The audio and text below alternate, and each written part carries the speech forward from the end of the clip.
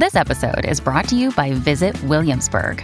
In Williamsburg, Virginia, there's never too much of a good thing. Whether you're a foodie, a golfer, a history buff, a shopaholic, an outdoor enthusiast, or a thrill seeker, you'll find what you came for here and more. So ask yourself, what is it you want? Discover Williamsburg and plan your trip at visitwilliamsburg.com. Many of us have those stubborn pounds that seem impossible to lose, no matter how good we eat or how hard we work out. My solution is PlushCare. PlushCare is a leading telehealth provider with doctors who are there for you day and night to partner with you in your weight loss journey. They can prescribe FDA-approved weight loss medications like Wegovy and Zepbound for those who qualify. Plus, they accept most insurance plans. To get started, visit plushcare.com/weightloss. That's plushcare.com/weightloss. This is Optimal Living Daily, episode 2686, How to Overcome Shame and Self-Doubt as a Highly Sensitive Person, by Brooke Nielsen with HighlySensitiveRefuge.com. And I'm Justin Malik, your very own personal narrator. Welcome to Optimal Living Daily, OLD for short, or OLD for shortest, where I read the best blogs to you with permission from the authors, covering productivity, minimalism, personal development, all that fun stuff. This one talking about overcoming shame and self-doubt. And it is from the perspective of a highly sensitive person, but I think it really applies to everyone. So with that, let's get right to the post and start optimizing your life. How to Overcome Shame and Self-Doubt as a Highly Sensitive Person, by Brooke Nielsen with HighlySensitiveRefuge.com. For over a decade, a certain group of people have come into my office for therapy. They've sat opposite me and shown me how people judge them and how it's affected the way they judge themselves. I see people constantly second-guessing their decisions, questioning their feelings and reactions. They didn't start doing this on their own. Their upbringing contributed to these patterns of behavior, this way of being. They doubt their right to ask for what they need in the workplace, at home, and in relationships, because they worry they're too needy, too emotional, or irrational. I see smart, creative people immobilized by overwhelm, people who'd rather play small than be themselves and be shamed for it again. These people feel deeply and often carry the pain of others. What saddens me most is their deeply felt sense that something is wrong with them, something shameful, something defective. But these wonderful, sensitive souls are not broken at all. In fact, their sensitivity is perhaps their greatest strength. What makes highly sensitive people different? I've come to understand the commonality that binds this group of people together. They are, as Dr. Elaine Aron identified, highly sensitive people, or HSPs. Dr. Aron's work describes a gene that causes 1 in 5 people to have a more sensitive nervous system than others. By definition, HSPs process everything deeply, experience emotional intensity and strong empathy, are sensitive to subtlety, and can be easily overwhelmed. I'm a therapist, but my compassion for HSPs transcends professional interests. I understand these finely tuned people not only because of my training and experience, but also because I too am an HSP.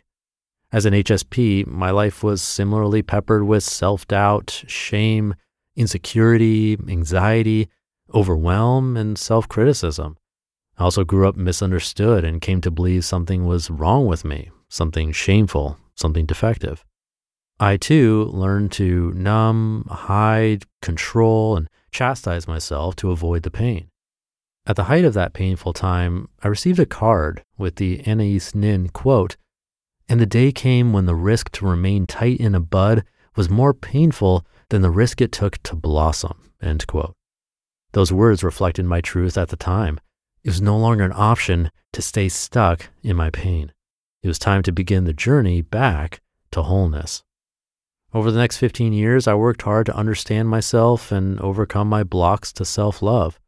Eventually, I went on to become a therapist who supports highly sensitive people. And I learned that other HSPs too have the power to overcome self-doubt. 5 steps to overcome shame and self-doubt as an HSP. I love passing on the supports that help me heal in hopes of saving others from unnecessary pain. I don't pretend that these steps will work the same for every person, but if you're an HSP, I believe they will help. Here are some of the tools I found helpful along the way that freed me from shame and self-doubt. Number 1, understand what shame is and where yours came from. Shame is a feeling stemming from the belief that something is wrong with us that makes us unworthy of love and belonging. For HSPs, that shame often comes from feeling different, weird, or broken. Start by asking yourself where your shame came from because you weren't born with it. Did parents, teachers, or peers communicate that your feelings were too much or silly? Were there consequences, physical, social, or emotional, when your reactions differed from others? Number 2, learn about high sensitivity as a trait. One of the best ways to reduce shame is to learn more about your sensitivity. If you haven't already, read Elaine Aron's book on sensitivity. Understand that high sensitivity is a trait and not a defect or disorder. You are normal. In fact, you're amazing. Seeing this immediately starts to remove the stigma of being an HSP. Number 3, identify and challenge critical self-thoughts. Are you aware of the things you say to and about yourself? Write down what specifically goes through your head when you feel ashamed or insecure. It might be things like, what's wrong with you? You're too sensitive. You need to have thicker skin. Or it might be almost anything you think when you're having those feelings. Just take the time to hear and recognize it.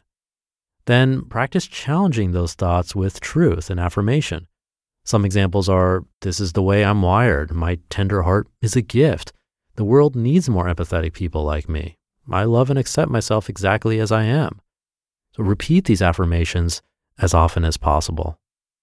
Number 4, teach your loved ones about high sensitivity. Do the important people in your life appreciate that you're wired in a way that makes you respond to the world differently? If they don't know about high sensitivity, they may have come to some inaccurate conclusions about you. Send them articles or talk to them about sensitivity. If they're important to you, then it's important that they understand your trait. And number 5, heal old wounds. When you spend your life being treated like you're fragile or silly or too sensitive, it impacts the formation of your identity. If you don't address this reality, it can fester and flower into relationship problems, addictive behavior, anxiety, or depression. If you've gone through challenging or traumatic life experiences on top of that, you may find yourself in a very dark place. Luckily, there are many places to find support. Talk to someone you trust about your struggles. Seek online support or invest in an HSP knowledgeable therapist. We all must find our own path to healing, and what works for one person might not work for you. The important thing is that you do something. You'll never regret becoming more informed, self-reflective, and supported. By doing these things, my life became infinitely more fulfilling. It also allowed me to support other highly sensitive people in the process. Remember, you matter, and the world needs your finely tuned spirit. And if you're going to judge yourself, it's okay to do it positively. You just listened to the post titled, How to Overcome Shame and Self-Doubt as a Highly Sensitive Person by Brooke Nielsen with HighlySensitiveRefuge.com. When you need mealtime inspiration, it's worth shopping Kroger, where you'll find over 30,000 mouth-watering choices that excite your inner foodie. And no matter what tasty choice you make, you'll enjoy our everyday low prices, plus extra ways to save, like digital coupons worth over $600 each week. You can also save up to $1 off per gallon at the pump with fuel points. More savings and more inspiring flavors make shopping Kroger worth it every time. Kroger, fresh for everyone. Fuel restrictions apply. Thank you to Brooke, a guest writer on Highly Sensitive Refuge. She's a trauma-informed psychotherapist and the founder of the Therapeutic Center for Highly Sensitive People. For over 15 years, she's helped hundreds of people find freedom from anxiety and self-doubt. And while this post was geared towards the highly sensitive type of person, I think most of the steps shared apply to everyone. When talking about identifying and challenging critical self-thoughts, that was number 3 in the list, I'm sure that's something we can all look into. A recommendation there was to write down what specifically goes through your head when you feel ashamed or insecure. And that practice is very similar to one that works really well for me with any kind of emotion, really. And that's the brain dump style of writing, where you pretty much don't stop, just keep writing everything that's going on in your head. For me, it works as a sort of like release valve, but then also sheds light on the root of the issue. It works really well for me, so maybe that's something for you to look into too. But in either case, really great ideas in this article worth trying. So thank you again to Brooke and the team at Highly Sensitive Refuge for this one. Thank you for being here.